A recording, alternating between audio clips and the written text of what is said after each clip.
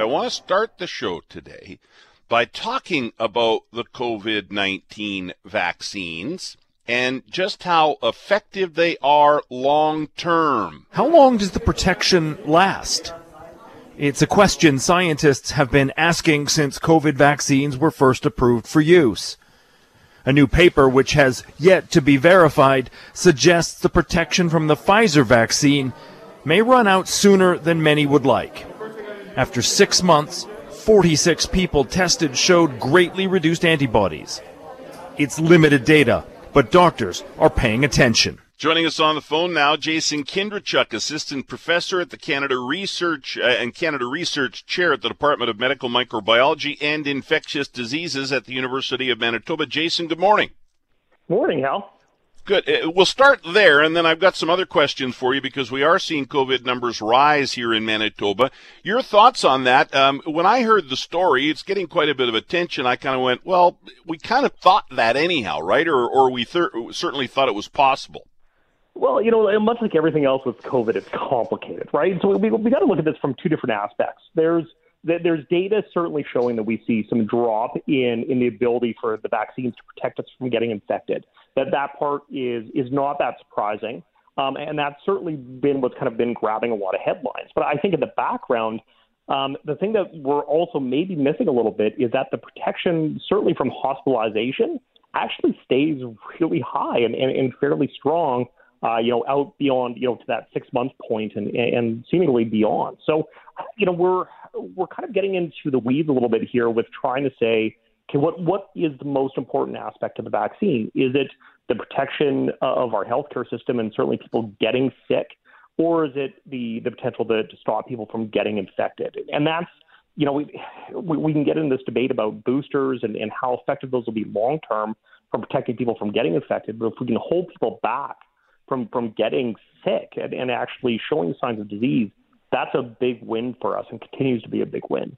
That's a really good point. You may still get COVID, you may still not feel well, but chances are you aren't going to end up in the hospital and certainly not in intensive care and not die from it, right? Even though it's maybe been 6 months or longer since you became fully vaccinated. Let's talk about hospitalizations a bit because they're up to, yesterday's numbers were 98 people in hospital, 18 in intensive care. Test positivity rate is up to 3.7%. Again, these are yesterday numbers, but they're the latest numbers that we have. This is concerning, isn't it? Yeah, it certainly is skewing the wrong direction, right? I mean, listen, obviously I'm quite concerned because of what's been going on in Alberta and Saskatchewan. I hope that we don't go that route, considering how high our vaccination rates have been across the majority of the province. But we're still seeing concerns, and we know that we're not back to baseline in our healthcare system, which means we're not starting from zero again and moving upwards. Every additional patient that goes in right now, is actually, an extra stressor right now for those that are on the front lines. Mm-hmm. I think that is, for me anyhow, and again, I've just covered this, right? You're the expert. You tell me, and everybody has when it comes to COVID, everybody's got an opinion about everything. But I look at the hospitalizations and the number of people in intensive care. It's tragic when people get sick and end up in hospital, but I worry about our healthcare system being pushed beyond its max. We've already seen that here to the point where we had to send people to other ICUs, and that's my worry because that we just can't handle that, being underwater with our healthcare system, can we? Well, no, we can't. And I think, again, let's look to the provinces to the west of us, and certainly the situation we were in the third wave and the second wave, which it's not just COVID, right? The COVID cases, as those start getting introduced in hospitals, that puts stress on all of the non-COVID hospitalizations as well. And so we see this kind of, secondary effect of the virus. And this is a concern for us. It's a concern for everybody at that point, whether or not you believe that you're going to get sick of COVID. People get sick from other things, and we really need to be worried about that. We're going to talk to a Winnipeg man who was hesitant to get the vaccine. He is now fully vaccinated, so I'm curious to talk with him in just a few minutes here about why he was hesitant, why did he change his mind. Do you think we have now reached the point where if people aren't vaccinated, they just likely aren't going to get vaccinated, Jason, or are you still holding out hope? Listen, I try to be an eternal optimist. It's harder. It certainly is very, very difficult for us at this point in time. But we've got to have those conversations, whether we think it's going to help or not. We've got to start basically trying to turn the tide even now, because we got to think a game beyond COVID. Mm-hmm. Yeah, we have to have the conversation. We're going to talk about this on the show today. We have to have those conversations. But boy, you have to feel like at this point, really, what? And now we're into our fourth wave here, and the numbers are on the way up again. And we've seen now what's happened over the past several weeks in Alberta and Saskatchewan. I just can't imagine somebody out there, and please, if you're out there, let me know, 204-780-6868, because I'd love to talk to you. But I can't imagine somebody now saying, yeah, okay, I'm now going to get vaccinated. I think at this point, if you haven't seen enough evidence and enough proof, boy, I just don't see how you're going to now make the leap. I hope you do, but I just can't I can't see it. Anything else that is on your mind, Jason? I always like to sort of try and give you an opportunity to say what's on your radar. What are you watching? These are the things that I have been watching, the numbers and, this latest information, data on how long the vaccine might last. What's on your radar? What are you keeping a close eye on? Of course, the new restrictions kicked in, including in southern Manitoba. So what are you watching? It's certainly still watching the test positivity rate and certainly the overall number of cases that we're seeing coming out of the south. We've got to watch that. Certainly watching the discussion on the vaccine for 5 to 11-year-olds. I think that's going to be a really big change for us if we can get that pushed through.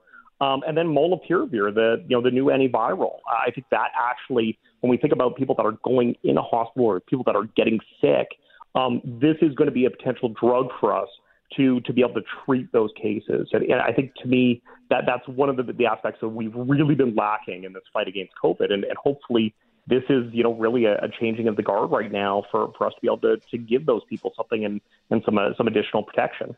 Mm-hmm. That's the Merck pill, right? That's the Merck pill. That's exactly it. Yeah. It is incredible when you think about, how far we've come from, oh boy, we've got this virus, pandemic, and then, not one vaccine that's kind of effective, but several that are very effective. And now we're seeing antivirals, and it really is incredible. Science, it blows me away. And I think we will look back at this and go, man, terrible that it happened, but boy, did it happen at the right time. I hope so. I hope people maybe have a renewed faith in science. Certainly for me, I look at my colleagues and I'm inspired by what we see every day. Mm-hmm. But we still have people that look at it and say, why are things taking so long? And that, to me, it's difficult. We're working against, one of the worst crises that we've faced. And I think the progress we've made is unbelievable. Jason, always appreciate your time. Thank you. Thanks, Al. Jason Kindrachuk, Assistant Professor, Canada Research Chair, Department of Medical Microbiology and Infectious Diseases at the U of M. Joining us on the phone now, Jason Larato. Jason, good morning. Good morning. Thank you for doing this. I really appreciate it. You are somebody who is now fully vaccinated, but you were hesitant. You came to the party late. Why were you hesitant to get vaccinated? I guess if there was a flag that I could hold that said anti-vaxxer and all things like, I carried that for almost 20 years. And so, that was my mindset forever, including this current COVID, pandemic that we're in. And why? So you just didn't believe that they did any good? You thought they were dangerous? You didn't believe the science? Why were you hesitant? All of that. I get the people from the South and the Winkler, Stanley, Steinbach area. I get it. I lived that life for so long in terms of, now I can say, believing the wrong side of the fence, quote unquote, maybe not, doctors, scientists who were on the other side of the fence saying how the vaccine is going to harm or kill you within 6 months to a year to 2 years, to even as far as saying the government's out there to control you. Those are some of the thoughts that I had for years. And where did those thoughts come from? I mean, you just sort of did, we talk about misinformation and, that side of the argument being out there and all over the place. you were brought up with those beliefs? You grew into them? How did they come to be? No, I definitely wasn't growing up that way. My parents are very much, pro-science and the vaccines. And so that wasn't the issue. I think it was just something I fell into with, whether it be circles of people that I was with. And then, of course, the growing internet age where you can do your own research, whether right or wrong, that just started to grow. And there's an entire population out there that now to them, and I was there, sincerely believed it. It wasn't coming from a I hate the government standpoint. It was there's something wrong. So for those down in southern Manitoba, they actually believe it's true. And I was there. And what changed your mind? Because you are now fully vaccinated, right? As of when? I got my second vaccine September 19th. So I just got my QR code yesterday. But my wife's son got married just a month and a half ago. And up to that moment, too, it was like never. No one's going to convince me. And that evening after the wedding was done, I sat in the garage of my wife's sister and her husband, who actually both work in the medical field as well. And late night, we're talking 3-hour conversation where I just expressed my concerns, my fears, the people I was following. And they came from a place of sincerity and love and care and answered all my questions without coercion, without the pressure, just, Jason, here's the facts. And even up to that minute before the conversation started, my mind was like, oh, no, we're about to talk about this, and they're not going to change my mind. And I came home that night to my wife, who was waiting for me, and I sat beside her and I says, okay, let's book the vaccine. And 2 days later, I got it.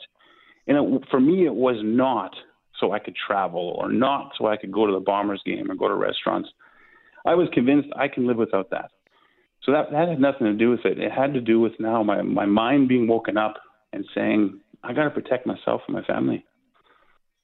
We're going to talk about this today, and we've talked a lot about it, right? Caring, kind conversations and not pointing fingers or getting angry or any of that stuff, just having, and it's great that you had experts, doctors in your family, that you were able to sit down for 3 hours and say, here are my concerns, and they answered each and every one of them. You mentioned your wife. So your wife was already vaccinated. You were holding out. I was. She was vaccinated almost in the beginning. And, she definitely wanted me to. And I just dug my heels in the ground, not out of anger. It was just no. And I sincerely believed that I was going to harm myself if I got it. And, now I look back and say, man, was I ever foolish? But yeah, like you said in the beginning, I'm late to the party, but I'm in the party now. And how do you feel about that? Excellent. Such a peace of mind. I was on social media before, and I was the one that was pushing, don't get it, don't do it. And I regret that, because I'm sure there's some people that listen to it and are maybe following it. But now on the other side of the coin, I have one of my best friends from Steinbach just got it. I have my wife's son who looked at me after I got the vaccine and like, if you did it after what you believed, maybe it's okay if I do it. So he just got his second vaccine 2 days ago.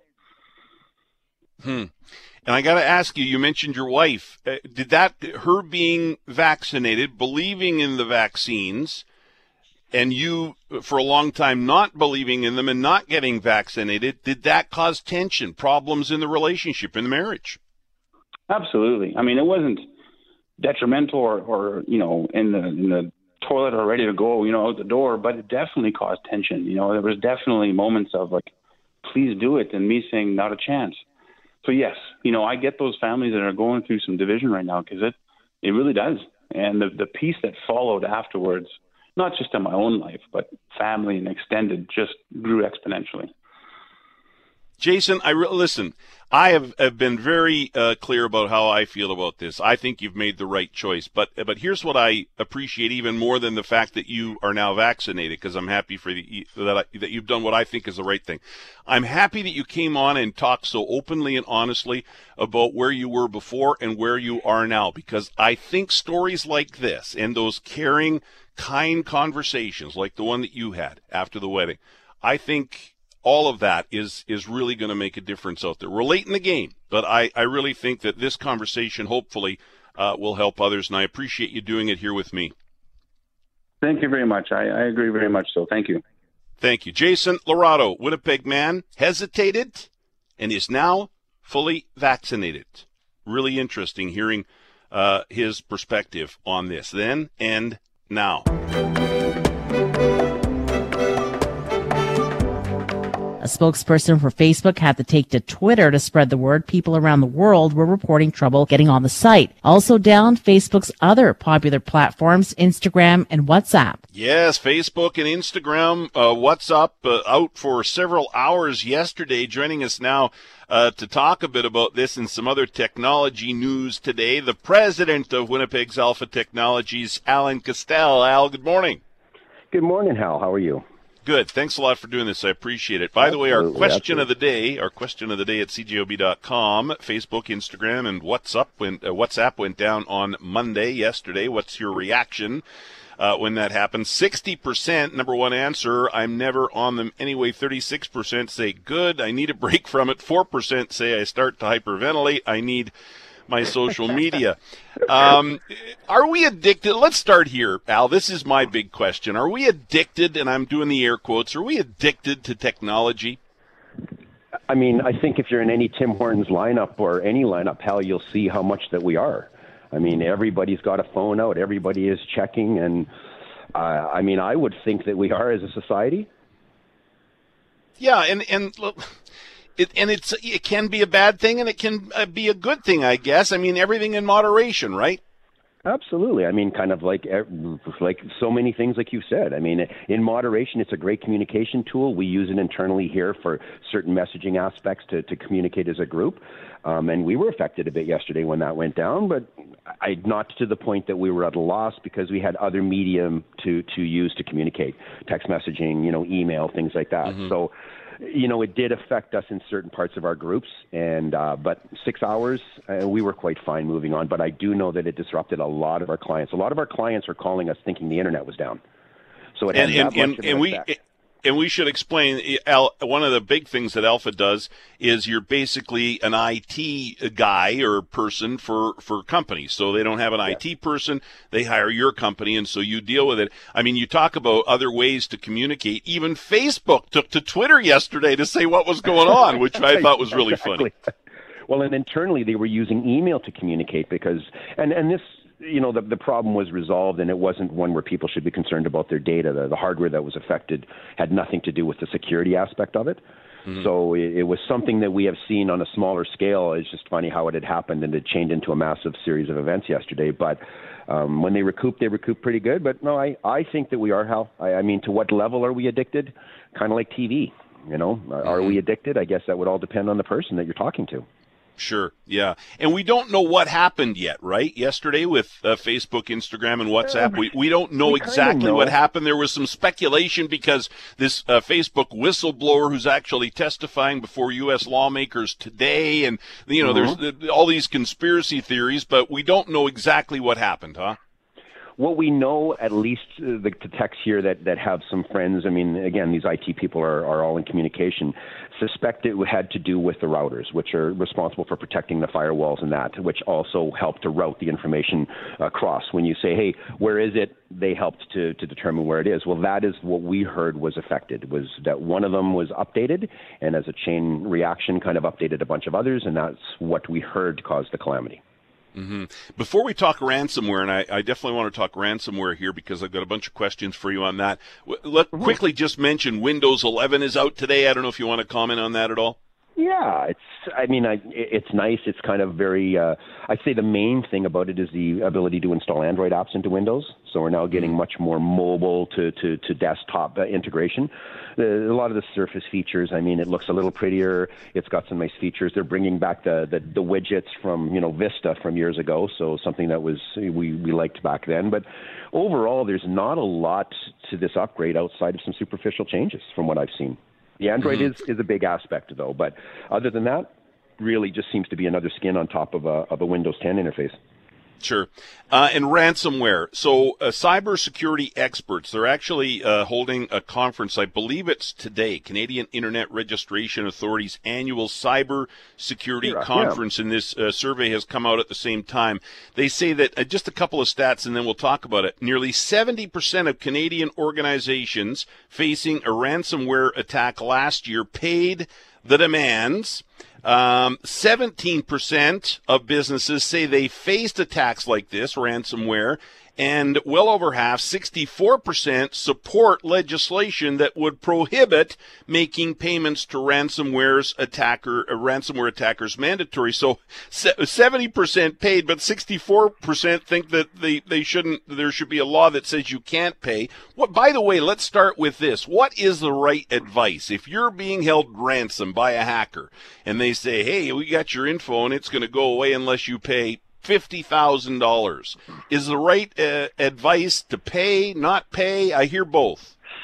Well, and that very much is determined by the value of that data to you. And we spoke about this before, Hal. So for some people, the replacement of that data, let's say it's financial data. Let's say that if you don't have that data and you're going to face an audit, you're going to be in big trouble. What's the value of that data to you to prove your company's, business, or to prove your ends? Some people, they may get hit by it, and the data that is taken from them may be graphic files, for example. And I'm speaking from experience. We've had a client that had something happen. Those graphic files were replaceable, so they decided to not pay because they were things that they could get or reproduce. But I have had customers, and I went and did a count of our own percentages, and we're probably looking at about a 50% that have paid. In probably 10 people in the last 10 years that we've had that have had something like this happen, and in every occurrence, it was the financial data that was the reasoning that they paid.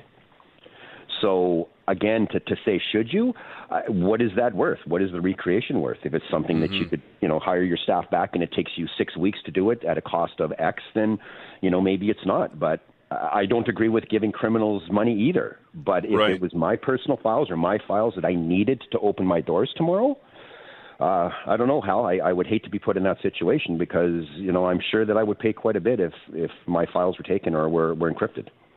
And then the first thing you do when that happens, and if you decide to pay to get your info back, then you call Alpha, right? Because you've obviously got a problem and you need better protection. Yeah. Oh, yeah. No, absolutely. I mean, a lot of the companies that do, and the analogy that I use is if you had something stolen from your yard after the first time, would you not change the security in your yard? And that's what we see happening with a lot of customers when this has happened. And in every case, we've kind of warned them, but there's an expense to having to protect your stuff. And it's not always really expensive. It can be as simple as having multiple copies every day. You save a backup to a USB stick and you unplug it. Your security can be, for a small business, as simple as that. You just want to be able to go back to some type of time where you've got the ability to recoup your losses. Because if you've got to go back and have no backup and it's everything, that's a huge problem. If it's a month, might not be as big of a problem depending on the amount of transactional data that you're collecting. So, it's so hard for people to say what you should or shouldn't do when every single one of these situations is different. Even the ransom amounts I've seen have been different. And I guess the reason, 60 whatever percent say there should be a law banning paying ransomware ransoms, I guess, is because if that sort of legislation was in place, then these bad guys, these cyber criminals, would then maybe stop demanding ransom, knowing that they weren't going to get paid. I guess that's why they would want to see that. Hey, Hal, and I'm just tongue in cheek. Kidnapping is illegal. Last I checked, I'm pretty sure it's still going on. Right. Yeah. I hear you. Yeah, and listen, if I have a backup plan too, and as you said, they can be very simple or they can be really complex and expensive and super high tech. Right? You were telling me about one yesterday where it literally every minute or whatever sends every everything. Half an hour, yeah. It does an incremental backup every half an hour. So if that large company ever gets a cyber attack, they are good to a half an hour ago. So what happens is that backup stops. That way the bad data doesn't copy over the good data, and these are located a kilometer apart. So wirelessly we're sending that backup data over there so that there's a physical separate location. But every half an hour, this company has twice been saved because of that situation. And listen, you're a good friend. You've been a friend for a minute. I bought my first computer in Winnipeg from Al at Mine Computers way back in the day. So Al and I have known each other a long time. I just want to give a shout out to your new showroom. Please tell people about it. You got a 3D printer set up there. It's really cool, right on Portage Avenue. Tell people about it. Well, we've opened up kind of a division called Alpha at Play. So we've taken the main floor that used to have a tenant of ours in the building, and right. In March when they moved, as of last week, we kind of opened up a store for 3D print technology to be able to teach people to work with schools towards promoting this amazing and fast growth industry in what's called fixed FDM or fixed printing. So we've got printers here in resin. We've got things that we outputted. It's a very open environment to come in and talk. We've got even some of the things from the summer if people are still interested, the mobility devices like the electric scooters and kayaks and things. But really, as we get into winter, we're focusing on that, on what is amazing technology is the 3D printers. Well, it's very cool. I want people to check it out. I wanted to give you a nice plug there because you're always so generous with your time here on the show when we're talking technology. Al, thanks a lot. Thank you, Hal. Talk again. Alan Castell, president of Winnipeg's Alpha Technologies. Right now, we thought we should check in with the cattle industry. The president of the Manitoba Beef Producers, Tyler Fulton, is on the line. Tyler, good morning. Hey, good morning. How are you doing? Thanks. Great. Thank you for coming on here for a couple of minutes. We know what a tough year you guys have been having, you guys and gals, what a tough summer it's been. We're into fall, although it sure doesn't feel like fall. The heat continues, man, and we know what trouble that's been for you. And then into winter, how is the industry as a whole doing? I know it's been really tough so far. Well, the fall has actually been a little bit of a blessing. We had some pretty widespread rains back in August that made a big difference. I don't think it snapped the dry cycle, but what it did was it brought on some pastures that really didn't produce anything earlier in the year. And then now with these recent warm days that we've got and warm nights, we're not seeing the frost that really seems to shut those pastures and crops down. So we're extending the grazing season, and that's helping out. But to be realistic, it's not doing really anything to produce feed for the winter, which has been the chronic problem really for this year. Sure. So finally, a bit of good news after a lot of bad news. But yeah, as you head into winter, feed is still an issue, eh? Absolutely, yeah. We did have a program out from the federal and provincial governments called Agri-Recovery that is going to help producers pay for the really expensive feed. I think producers have a lot of different options that they can choose from. This year in particular, we're going to be moving away from the more traditional hay and be utilizing products like straw and baled up crops that didn't make it in the drought that we call green feed. And so there's going to be a lot of different innovative things happening, and so the Agri-Recovery program will help kind of displace some of those added costs that go associated with the high feed prices. But I don't, we're honestly kind of still waiting for the other shoe to drop. There's a big question there as to whether or not guys can rationalize spending, $1,000 to feed a cow over the winter. And so we still anticipate that we're going to see some more cows move into market. So when would a decision like that have to be made?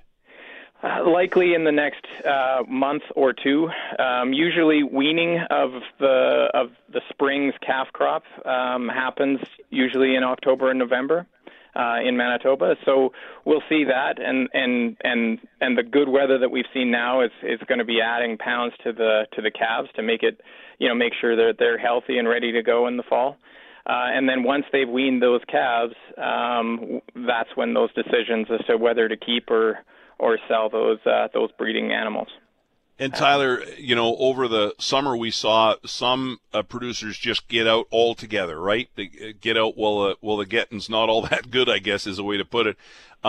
Might we see that again then in the next month or two? Some people saying, you know what, that's it. I don't like the future in this industry. I'm getting out. I do anticipate that we'll have some producers that are doing that.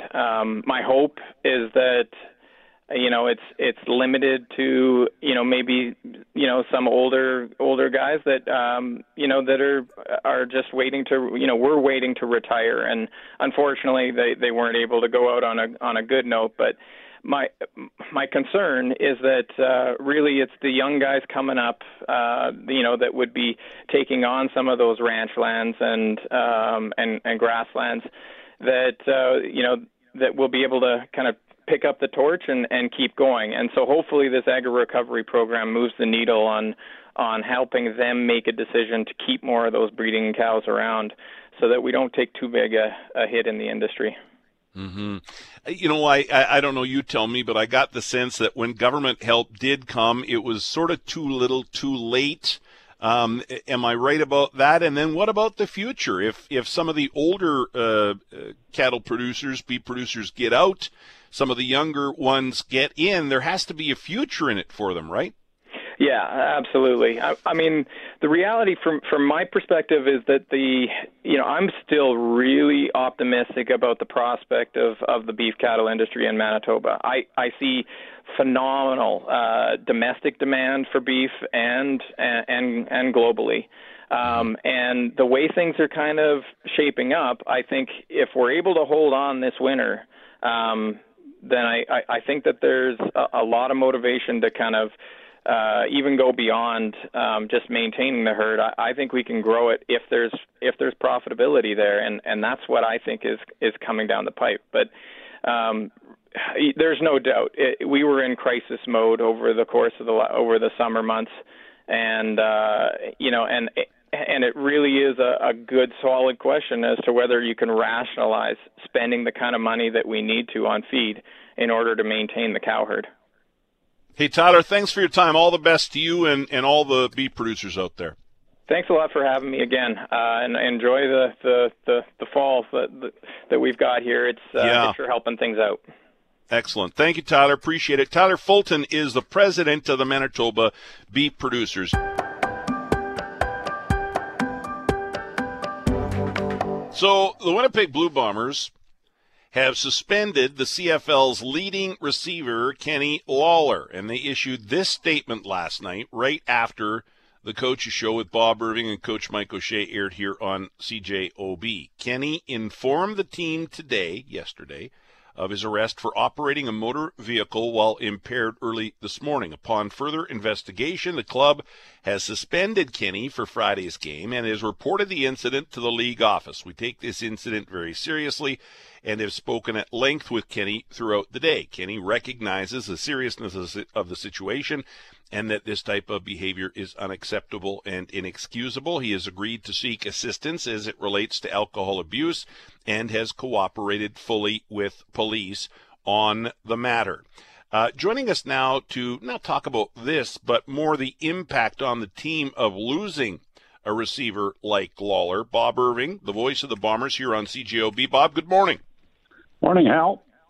You know, and I'm not saying this is the other shoe dropping, but yesterday I made a comment. Jim Toth and I were chatting, and I said, man, the Bombers are 7-1, you know, and I was saying, boy, I hope nothing happens. This is really a significant loss for the Bombers, at least for Friday's game, right?